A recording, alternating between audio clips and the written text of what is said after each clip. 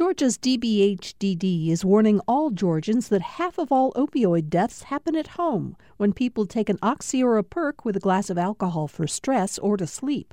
Learn more about protecting families from opioid overdoses at opioidresponse.info.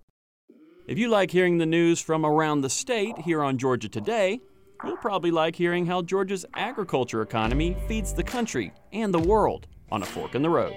I'm David Zelski, and on the Fork in the Road podcast, we feature stories from Georgia's farmers, fishermen, merchants, artisans, chefs, and others who help provide Georgia-grown products to folks in the Peach State and beyond. Find it online at gpb.org/podcast or download it on your favorite podcast platform.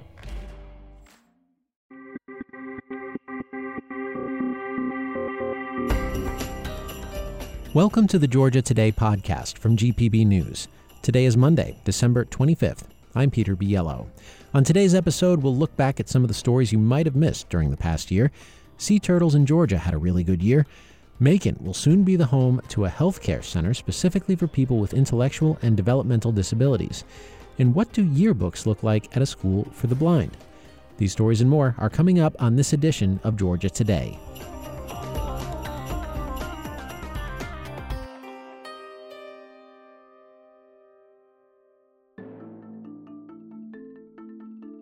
As we wrap up 2023, we're bringing you some of our most noteworthy stories from the past year. And the first of those, the city of Macon will be the home to a one-of-a-kind center for people with intellectual disabilities. GPB's Sophie Gradas has that story. Georgia's state department that oversees mental health services is partnering with a Macon-based provider to open a healthcare center for people with intellectual and developmental disabilities. Leaders say it's the first of its kind in the country. Over $7 million from the state is funding the construction of a 16-bed crisis unit in Macon for people with intellectual and developmental disabilities, or IDD. The center will be run by Macon's River Edge Behavioral Health. Commissioner of the Department of Behavioral Health and Developmental Disabilities, Kevin Tanner, says too often people with IDD going through a behavioral health crisis get stuck in emergency rooms without proper care. That's not the proper place for them. They need to be somewhere they can have the right treatment and the people who understand how to treat them properly. This facility is going to be one of a kind. It's going to be the first of its kind, and I think it's going to become a national model. Tanner says the center will also offer inpatient and outpatient services and be a temporary stop on a longer road toward permanent housing and care. For GPB News, I'm Sophie Gradas in Macon. Sea turtles enjoyed a much more successful year than expected here in Georgia. GPB's Benjamin Payne filed this story back in early November. Sea turtle hatching season in Georgia officially ended Tuesday, capping a banner year for the threatened species. About 160,000 hatchlings emerged across the beaches of coastal Georgia through October. Georgia Sea Turtle Center research manager David Zylo is pleasantly surprised. He had been expecting a lower number, since last year was a high point, after which many sea turtles take the next few years off. We're seeing about a 3 to 4% increase in nesting each year. And it just shows to me that dedicated long-term conservation and management actions can pay off. We're not approaching historic levels yet. We likely won't for another 15 or 20 years, according to some demographic models. But it's a sign that we're on the road to recovery. On Jekyll Island, where the Georgia Sea Turtle Center is located, 3 sea turtle moms returned unexpectedly after nesting just last year. Their names, Rogue, Justice, and Dosakis. For GPB News, I'm Benjamin Payne.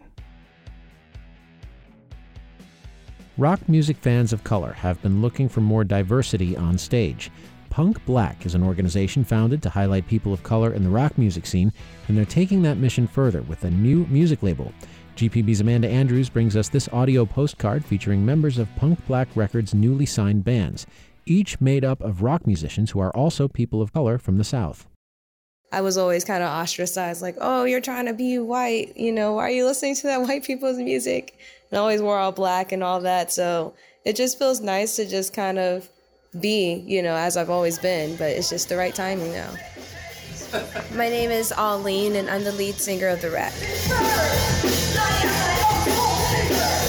Really, we're mostly only allowed to listen to gospel in my younger years. It took me, getting fired from my, kind of racist boss that I, went home one day and I just started jamming to these rock instrumentals and I started screaming for the first time.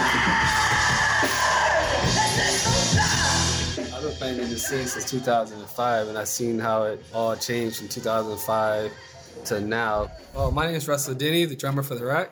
When me and Vaughn was playing guitar in front of Big Lots, everybody always called us and was like, hey, why are you guys playing rock music? I was like, because we want to. I am Vaughn Phoenix from Punk Black and Howling Star. For Punk Black, I would be the president, although I consider myself more of the architect. And for Howling Star, I am the lead guitarist and the person who speaks the most. The sounds we go for Punk Black records just stem from people just being dope. Just because we love so many different types of rock music. Howling Star is more, I would say we're more experimental funk rock. Like Hitos de la Muerte is more, it's sort of like punk alternative. The Rack has like a lot of multiple sounds. I would just like identify them as just rock. Not to just like say like, oh, they only do rock, but they just do all the genres that are encompassed in rock.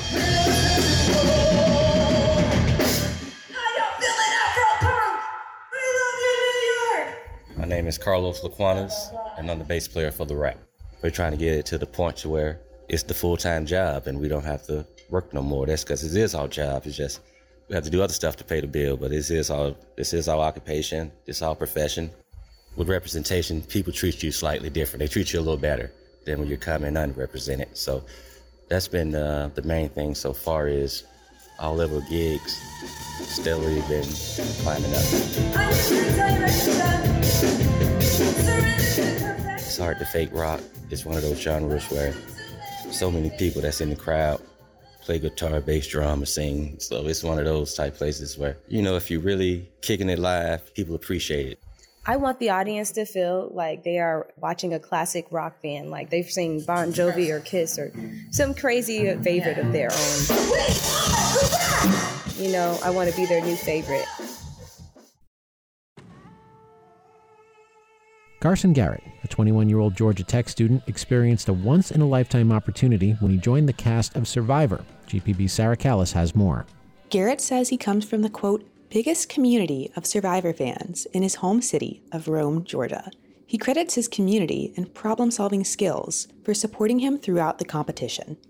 I was just really proud of myself for, putting myself as an introvert on this game built on social relationships and excelling. And so it was pretty intimidating at first, but as I got into the groove, I felt very comfortable. Garrett gained 30 pounds in preparation for the show and said he's adjusted to his normal life after the game.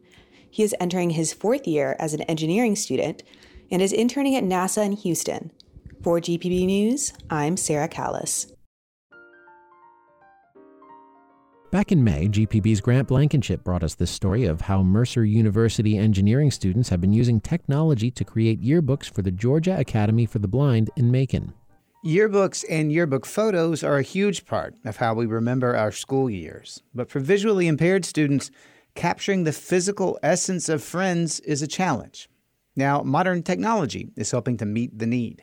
When Daquan Brown was handed his yearbook, he could hardly believe it. Here, your head is right here. Mm-hmm. This one's yours. Hey, wait, you can just touch it with your hand.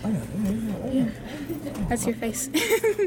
I get a kid there? Yeah, it's for you. Oh, yeah, factual. Yeah. I'm talking about the whole thing. Yeah. What he held was a box about 2 feet by 2 feet with 11 little heads mounted inside. One for him and each of the other seniors at the Georgia Academy for the Blind in Macon. It didn't like bobbleheads, but it's like myself.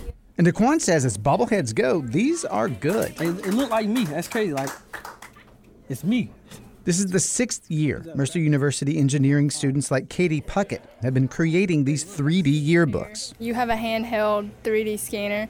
We go around their faces to get the model, and then we use a program. The model is printed in plastic that looks like lightly ridged marble busts that could fit in your hand. Names are printed in Braille underneath. Bruh, that junk look just like you, bro.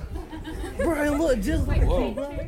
A graze of fingers across a forehead helps Shayla Hampton find her likeness. Yeah, I could tell this one's me because of my hair. She says she's not sure what she's going to do with this yearbook yet, but knowing my mother, she's probably going to hang it up on the wall. Proud moms can be like that. For GPB News, I'm Grant Blankenship in Macon. And that's it for this edition of Georgia Today. If you want to learn more about these stories, visit gpb.org/news. And remember to subscribe to this podcast. That way we'll pop up automatically in your podcast feed tomorrow. If you've got feedback or a story idea, we would love to hear from you. Email us. The address is georgiatoday@gpb.org. I'm Peter Biello. Thanks again for listening. We'll see you tomorrow. Hi, it's Terry Gross, the host of Fresh Air. We bring you in-depth, long-form interviews with actors, directors, musicians, authors, journalists, and more. Listen to our Peabody Award-winning Fresh Air podcast from WHYY and NPR.